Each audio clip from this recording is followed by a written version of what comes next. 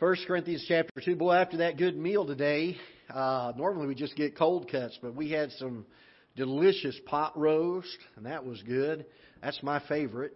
And some meatball subs, and boy, it was so good. If you put it on top of your head, your tongue would have slapped you silly trying to get to it. And it was delicious. Had a good time of fellowship, and certainly a joy to be together again this afternoon.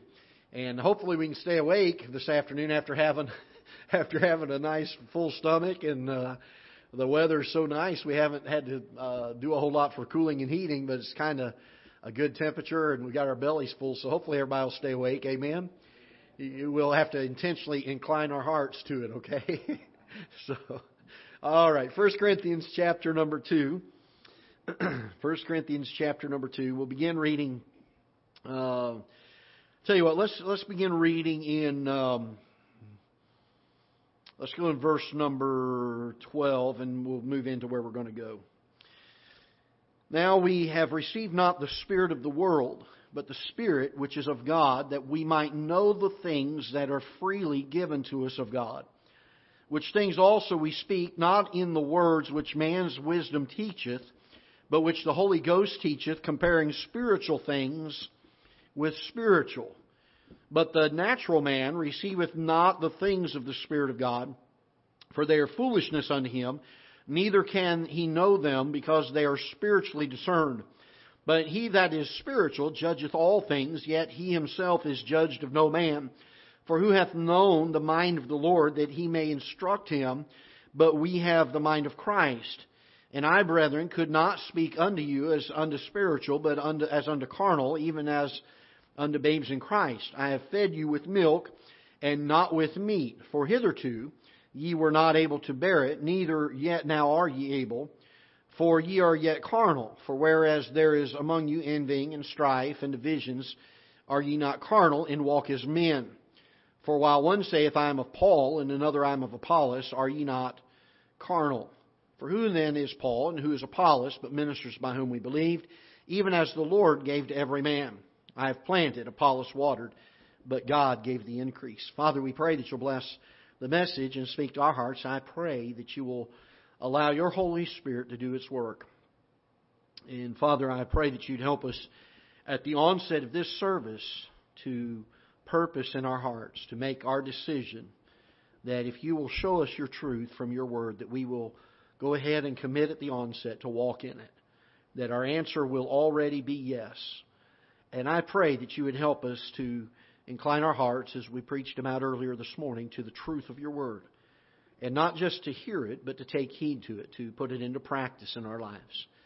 Lord, may there be some teaching today that will instruct us in the way we ought to be. And then, Father, that there would be the convicting and leading of your Holy Spirit in our lives. And I pray that you would help us to be yielded to that, to be sensitive to that direction. And Father, that we would do as you lead and direct us to do, according to your word. In Jesus' name we pray. Amen. Paul is writing to the church at Corinth, and this church in particular had a lot of problems going on. In fact, there's 2 different letters we have to them in our Bible, and both of them are dealing with issues that Paul had with the church, corrective issues. And we get to the first part of this first letter in chapter number 2. He begins to speak about some things, and he speaks about the importance in verse number 11 that the Spirit of God be the one that helps us to know the things of the Lord. And he deals with that subject down through verse number 14. And he makes this conclusion in verse number 14 as he says, But the natural man receiveth not the things of the Spirit of God, for they are foolishness unto him, neither can he know them, because they are spiritually discerned. Now the Bible is very clear in teaching us that when we get saved, the Bible says, And you hath he quickened, who were dead in trespasses and sins. And the fact that the Lord Jesus Christ comes into us, and the Holy Spirit begins to reside in our hearts, and He makes alive something that used to be dead. And there's something new. If any man be in Christ, he is a new creature. Old things are passed away. Behold, all things are become new. And Paul is referring to this as he deals with these matters of spiritual significance, the matters that are of critical importance and ought to be of critical importance to you and I as Christians. Because we find in these spiritual matters the heart of God. What His desire is for you and I as His people, as far as our conduct, as far as our way of living, as far as our affections and our love for things. And He directs us in all things. In fact, in the book of Proverbs, chapter number 3, He says, trust in the Lord, in verse number 5, with all thy heart, and lean unto thine own understanding. In all thy ways acknowledge Him, and He shall direct thy paths. And in every area of our life, we have a choice to make. And the choice is a very simple choice. And it is the choice that determines whether we have victory in the Christian life or whether we live a defeated Christian life. And the choice is this: my way or God's way. And that is really the whole secret to the Christian life. You can preach all the time about having victory in the Christian life and how to grow in the Christian life, but ultimately the Christian life is about one choice. And that is the choice between my will and God's will. So Paul is addressing this. The church at Corinth is struggling in this area. And he talks about 3 different types of people. We're going to look at them. I've preached on this before and taught on this before. I want us to take a look at some things here. The first one we find here in verse number 14, he talks about the natural man. This would be the man who has not been saved yet. He's in his natural born condition, which is a condition of being lost and the fact that he is not saved. And the Bible says some things about this. It says that the natural man receiveth not the things of the Spirit of God, and he can't quite understand the things that you and I as God's people are led in and taught in as far as our day-to-day living by the Lord Jesus Christ or by His Holy Spirit. Understand that the only thing that the natural man understands from the Holy Spirit is the conviction of his sinful condition and the need to be saved. Other than that, they don't understand spiritual matters. They don't understand what needs to take place in their life. We're going to look a little bit further in that in just a few moments. But he says, the natural man receiveth not the things of the Spirit of God, for they are foolishness unto him, neither can he know them, because they are spiritually discerned. Without the Holy Spirit inside of them, they do not have the discernment. That's why a world can look at some things and say that the things that are good are bad, and the things that are bad are good. That's how the world and the society can develop into that. They lack discernment from the Holy Spirit of God. Now we find a second person here that's also found at the latter end of verse 14 and into verse number 15. He says, neither can he know them because they are spiritually discerned. In other words, only people that have the Holy Spirit of God in them can discern them. In verse number 15 he goes on to say, he that is spiritual judgeth all things, yet he himself is judged of no man. And so we find here now what the Bible refers to, Paul refers to here, as the spiritual man. Now the spiritual man is a man who has trusted Christ as his Savior. He has the Holy Spirit working in his heart and leading him and helping him to have discernment. And this is a man who gets saved and has the Holy Spirit of God living in him and is following and yielding himself to the leading of the Holy Spirit and begins to, what the Bible refers to as walking in the Spirit. He no longer walks after the law of sin and death, but he now walks in the Spirit. And then we find, as we get into the first part of chapter number 3, and understand that the chapter divisions were not there when Paul wrote this. This was just a letter. And so it continues on from chapter 2 into chapter 3 and says, and I, brethren, could not speak unto you as unto spiritual, but as unto carnal. And here we find the third type of person. The third type of person is a person who has trusted Christ as their Savior, but rather than choosing to be crucified in the flesh and allow his flesh to be crucified, he still walks after the law of sin and death. His life bearing out the carnality of worldly living, even though his faith has been placed in the Son of God. So we have 3 types of people. And you can pretty much take everybody in the world and place them into one of these 3 categories. Ultimately, there's 2, saved and unsaved. But inside the saved category, you have those that are spiritual, that are longing to follow after the Spirit. And you have those that are carnal. They're not unsaved. They don't lose their salvation. Amen? We're thankful we don't lose our salvation when we mess up and we sin. Right? We understand that. We dealt with that last Sunday in the book of Hebrews. and the fact that Christ is the surety. He's the guarantor of the New Testament. He's the one that co-signs. He's the one that says, put that on my account. He's the one that's standing there ever making intercession for us and is our advocate before the Father. And so we understand we don't lose our salvation, but it is possible for a Christian to get to a place of carnality and walking after the law of sin and death. Now he talks about this in verse number 2, and he equates the carnal to those that are babes in Christ who don't handle the meat of the Word. We talked about that in this morning's message just slightly. But he says that these carnal folks are those that have need to be fed with the milk of the Word and not with the meat, because they're not able to bear the meat of the Word. And he goes on to say, verse number 3, for ye are carnal, whereas there is among you. Now, he's going to list here a few things, and we're going to take a look in Galatians chapter 5 in just a moment at some additional things here. But I want us to look at these three categories that Paul gives here. We have the lost man, the natural man. We have the saved man who's following after or walking in the Spirit. And then we have the saved man who is walking after the law of sin and death, known as the carnal man. Now, we're in one of those three categories. Everybody sitting here today is in one of those three categories. I have no idea what category you're in. It's hard enough for me to tell what category I'm in, because the Bible says that I can't even know my own heart the way that God knows it. The heart is deceitful above all things and desperately wicked. Who can know it? Only Christ, the Bible says, is He. God is the one that searcheth and trieth the reins of the heart. He's the only one that can see it. He's the only one that knows it. And He knows it better than I know it. So we get to this place, and we're going to be in one of these three categories. But I want us to look at what makes the difference between a carnal Christian and a spiritual Christian. Can we do that this morning? This afternoon? And I'm getting in the morning spirit again. We'll just go all day. We'll get another service after this. Amen? I'm so glad that I found in Acts where Paul was long-winded. Man, that allows me to just keep on going. Amen, Miss Evelyn. We'll go to about 3 o'clock this afternoon. Does that sound? Going to be sleeping.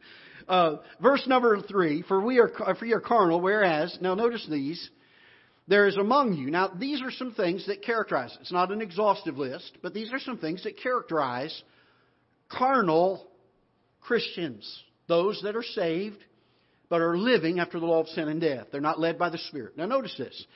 Envying, strife, and divisions. And Paul said when these things are present in a Christian's life, that you can mark it down, this is not of the Spirit. These are things of the world. Take your Bibles, hold your place here for just a moment. We're going to come back to it in just a minute. And turn with me to the book of James again. The book of James.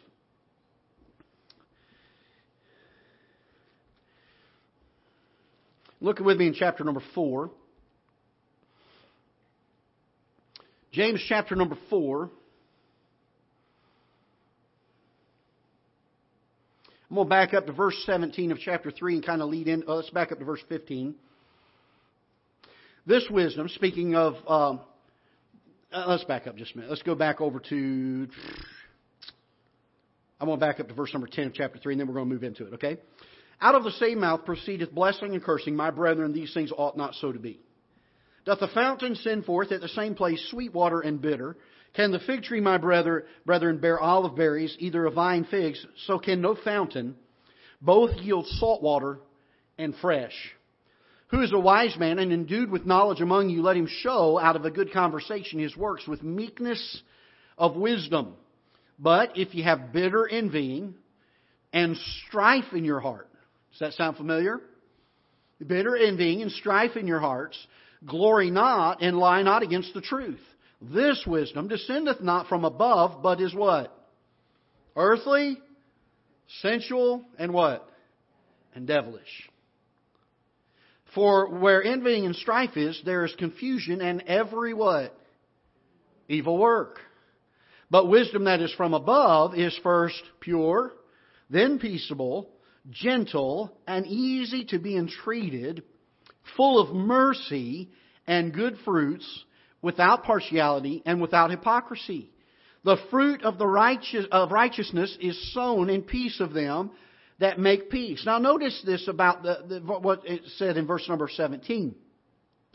The idea here that this wisdom that's from above, the wisdom that God gives us from His Holy Spirit, is dealing with peaceableness. It's dealing with gentleness. Amen.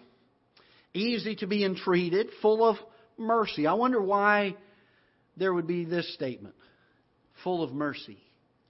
Do you think that Christians ought to be full of mercy? Why should we be full of mercy? Perhaps because God gave us mercy?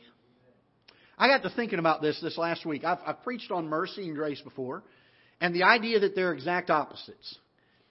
Mercy, of course, is not getting what we deserve, right? We deserve death and hell for our sinful condition, and we don't get it. Whereas God's grace is getting something we don't deserve. We certainly don't deserve heaven. We don't deserve to live for eternity with Him in a place called heaven. And that's His grace. But, I got to thinking on this week. You know the greatest grace that God gave us was His mercy? Because we do not deserve the mercy of God. He gave us His mercy. He gave us something we didn't deserve, and that something that He gave us was something that forgives us for the things we do deserve. That's an amazing thought. The greatest grace that God gave was giving us His mercy. I'm glad we get to go to heaven, aren't you? I'm glad we get to spend eternity with Him, don't you? But you know the greatest part of grace was the fact that He showed me mercy. He gave it to me when I did not deserve it. Now we find, as we get back to chapter number 2 of the 1 Corinthians, that this carnal man is one who has envying and strife and divisions. And he says, are ye not carnal? Now take a moment and let's look over to Galatians chapter number 5. Galatians chapter number 5. And we're going to be dealing with verse number 16 and following. We'll spend probably the rest of our time in here and looking at a few things. Paul says to the Galatian church, this I say then, walk in the Spirit, and ye shall not fulfill the lust of the flesh. For the flesh lusteth against the Spirit, and the Spirit against the flesh, and these are contrary the one to the other. Now look right up here for just a second and understand this. The Bible speaks of the flesh, and we can call this our natural man, our old man, whichever one you want to use. We can use the term that was used in 1 Corinthians chapter 2 is the natural man. And the lust of the flesh, the lust of this old man, the desires, the affections of this old man, the Bible says here, are contrary to the things of the Spirit. They are diametrically opposed. They are polar opposites. When I was a kid, I used to love to play with magnets. I remember the first time my dad bought a little pack of magnets and brought home to me. And I was just a little fella. And just the wonderment at this invisible power that caused these things to pull together. But if you turned them the wrong way, they didn't pull together. They would do what? They'd kind of shoot apart, wouldn't they? And I used to take them and I'd smash them together real hard. And then I'd let them go and they'd flip real high and flip over and attach to each other and different things. And I thought of that as I thought of the conflict and the opposition there is between the things of the flesh and the things of the Spirit. They cannot, notice this, they cannot coexist. The Bible says, can two walk together except they be agreed? And if the flesh is contrary to the Spirit and the Spirit is contrary to the flesh, they cannot coexist. There's not something that we can look at and say we can have one foot in the world and still walk in the Spirit and be led by the Holy Spirit of God. We will do either one or the other. And the battle in our lives is that constant choice. My way or God's way. So he goes on to say in verse number 17, for the flesh lusteth against the Spirit against the flesh, and these are contrary the one to the other, so that you cannot do the things you would. But if you be led, by the way, that seems to be the struggle, isn't it? Paul said, the things I know I should do, those I don't do. The things I know I shouldn't do, those are the ones I find myself doing. Anybody else battle like Paul did? I think we all say that. We all know that in our lives. But, notice verse 18. If ye be led of the Spirit, you're not under the law. Now the works of the flesh are manifest, which are these. He's going to give another list here, dealing with fleshly things. He says adultery, fornication, uncleanness, lasciviousness, idolatry, witchcraft, hatred, variance, emulations, wrath, strife, seditions, heresies, envyings, murders, drunkenness, revelings, and up to this point we look at it and say, well, those are some pretty bad things in that list, don't we? I don't have to worry about those, brother. I'll tell you, I don't murder anybody. I'm not walking after the flesh. But he adds this to it, and such like. Things that are similar to this. Of the which I tell you before, as I have also told you in time past, that they which do such things shall not inherit the kingdom of God.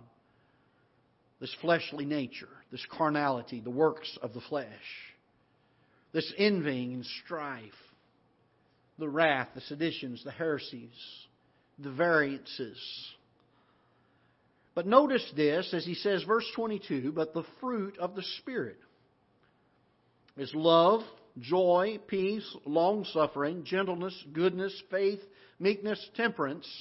Against such there is no law, and they that are Christ's have crucified the flesh with the affections and lusts. Now notice a couple things here, and then we're going to be done. This is called the fruit of the Spirit. And so often we look at this as a list of things, and we say, okay, at some point in my life, I'm going to have one of these come in, and maybe it's love, and I'm going to focus on love today. Maybe tomorrow I'm going through a discouraging time, I'm going to focus on joy. Maybe I have a heartache in my life a week or so down the road, and I say, okay, today I want to have peace. Can I tell you this, that all of this is the fruit of the Spirit. Now watch this for a moment. This is not the fruit of a Christian who has the Holy Spirit in him. You understand that? This is the fruit of the Spirit that is in us. Whose fruit is it? Mine or His? His.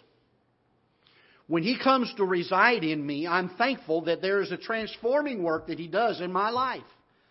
I'm not the natural man anymore. Something's been made alive. It's been made new. In fact, when we baptize folks, and this is a biblical principle and phrase, we say many times, buried with Him in baptism, rising to walk in what? Newness of life. Why are we saying that? Because I used to be dead to the Spirit and alive unto sin. But when I got saved, I now am supposed to become dead to sin and alive unto Christ. And now my life is not to follow after the things of the flesh, but my life is to now follow after the things of the Spirit. I'm now to have the fruit of the Spirit revealed in my life. These are not things that we put on outwardly. And while these things will lead to our standards, and these things will lead us to dress codes, and we were talking about dress codes a moment ago down at lunch, it's so much more than that. It's a heart that God deals with. I fear so often that we miss the boat on this as we teach on the fruit of the Spirit and walking in the Spirit, that we look at this as something that we externally put on, like a cloak or a jacket. That I'll take this one and I'll put it on today, and I'll take this one and put it on today. No, these are things that ought be inwardly, that have they can't help but just be portrayed outwardly. One of the great problems that there was with the Pharisees, and in fact, the Pharisees were, for the most part, at the time that Christ came on the scene, looked up to. They were the religious leaders. The people of the Jewish folks would look to the Pharisees and say, these are folks that live a very clean and a very pure life. And if you look at the way Christ deals with them, even Christ commends them for their outward condition, doesn't He? He says, outwardly you are clean. I have no condemnation for you as far as your outside. What was Christ's problem with the Pharisees? He said, inwardly, you're full of dead men's bones. And the problem I feel that many times we face that leads us to a life of what we would call a carnal Christian is that we attempt to put on outwardly the fruit of the Spirit without yielding to Him inwardly. We attempt in our own strength and our own power to live a life that is pleasing to others. And that's the problem. We're not supposed to be living a life pleasing to others. Who are we supposed to be living a life pleasing to? Christ. And after all, He sees this right here. You know, I can fool a lot of people by how I live my life. But do you know one person I can never fool? Can never fool Him, can I? You see, we take the Scripture that deals with the fact that man looketh on the outward appearance, but God looketh on the heart. We take that verse and we try to twist it in some way to justify us living however we want to outwardly. And we say something like this, well, God knows my heart, so it really doesn't matter what the outside is. No. That's not what Christ was getting. That's not what God was getting at in that verse. God was saying no matter how well we look outwardly, God knows our heart. You say, how do you know that? Because that verse was used when Samuel was trying to find the next king of Israel. You remember that? And what did he see? He saw the eldest of Jesse. Boy, strong, strapping fella. Samuel said, must be him. No. That man looked good outwardly, didn't he? But God knew his heart. We can look good outwardly. We can set standards.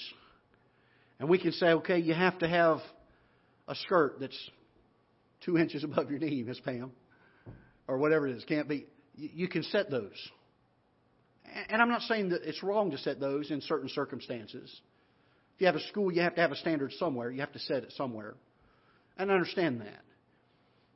But sometimes we get to the point where we set outside things and external things, and we never deal with this. And we end up Christianizing a lot of carnal and lost people. And we put a shell on them to make them look good, and they clean up well, don't they? Why don't we rather preach the whole gospel of God, the Word of God, line upon line, precept upon precept? Why don't we teach people about walking in the Spirit and let the Holy Spirit of God work something in the heart that cannot help but come outward? Amen? It's His fruit, not mine. By the way, it's not the pastor's fruit. It's not the church's fruit. It's the fruit of the Spirit. I understand there ought to be standards and we ought to teach about coming out and being separate, but it ought to stem from a heart that is already consecrated and yielded to walking in the Spirit. So he goes on to say in verse number 22, but the fruit of the Spirit is love, joy, peace, long-suffering, gentleness, goodness, faith, meekness, temperance. Against such there is no law. Now notice this, verse 24, and I believe this is the secret of it. And they that are Christ's have crucified the what? The flesh. The carnality. We're not to be saved and living after the flesh. We're to be saved and walking in the Spirit. Yielded to Him, submissive to Him, guided by Him. And they that are Christ have crucified the flesh with the affections and lusts. If we live in the Spirit, which we claim that we do, the Bible says, if we live in the Spirit, let us also walk in the Spirit. What does that mean? That means in every aspect of my life, I'm seeking for His leading. That's going to control my calendar, my priorities as far as my time is concerned. The Holy Spirit has absolute say in it. Or He ought to. Amen. My resources, what God has entrusted me, is up to Him to decide. My service for God is not mine to determine, but His. Where and how I serve Him is not for me to decide. Every aspect of our lives are to be wrapped around this thing of being led by the Holy Spirit of God. And they that are Christ's have crucified the flesh and the affections and lusts. If we live in the Spirit, let us also walk in the Spirit. We're going to fit in one of those three categories. Looking around the room, I think pretty much everybody here that I know of has given testimony of the fact that they have trusted Christ as their Savior. So if that is the case, there's only two categories left. And every single one of us fit into one of those two. Now, it's very tempting for us to sit here and say, boy, so-and-so needed that message today. Isn't it? You understand that the worst sins there are the sins that somebody else has. They're never mine. Right? That's what we think, is it not? Would you agree with me on that? That's what we feel. My sins are not all that bad, Pastor. But boy, brother so-and-so, sister so-and-so, boy, they've really got some... I'm going to ask you this morning, or this afternoon, we're in one of those two categories. I want you for the next moment to take your mind and build a wall around you. Look at your life and say, which category am I in? Which one am I? Am I following after the things of this world? Am I loving those things? Are those the things that my appetites gravitate toward? Or am I submitted and yielded to the leading of the Holy Spirit on a daily basis, moment by moment by moment? Because I don't want to just do outwardly things that please God. I want to be inwardly what will please God. God help us not to outwardly try to put on some kind of a conduct that fools a lot of people. But as God looks at the heart, He shakes His head with disappointment and sadness, saying outwardly you're clean, but inwardly you're full of dead men's bones.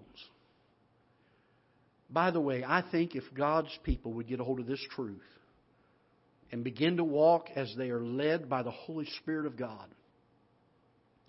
there would be no limit to what God could do in their lives. Somebody told D.L. Moody years ago, the world has yet to see what a man fully yielded to God can do. D.L. Moody never forgot that. And later he said, by the grace of God, I'll be that man. D.L. Moody in no way was perfect, but God used him in a mighty way.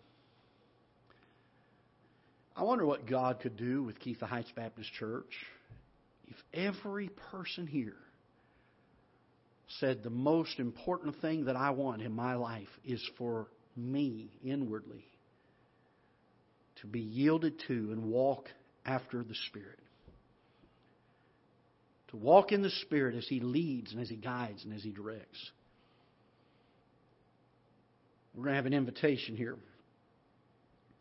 And I want us to, for the few moments that we have invitation, I want us to do this. And I promise you, this is not something that if you respond to the invitation, people are going to look at you and be like, boy, they must really be struggling with fleshly things. No, we ought to rejoice when people say, you know what, I'm going to walk in the Spirit. Amen? It ought not be something we look at judgmentally at each other. Because the truth of the matter is, this is a battle we all face all the time. But can we do this morning or this afternoon as we have the invitation time? Can we take a few moments and kind of partition ourselves away from everything else? Don't look at somebody else. Don't try to justify, well, I'm doing this, but God understands. Let's not justify, okay? Let's look at this from a scriptural and a biblical perspective. Which category do I rest in? Which one am I walking in? Because it really is that simple. It's either my will or His will. And it does not matter outwardly what we're doing. And I don't mean to discount that there's nothing to be said for the outward appearance. But what matters far greater than that in comparison is this. Inwardly, am I walking in the Spirit? Or am I walking after the law of sin and death? I want us to ask that this morning of ourselves. Can we do that? Let's stand together, shall we, with heads bowed and eyes closed. Father,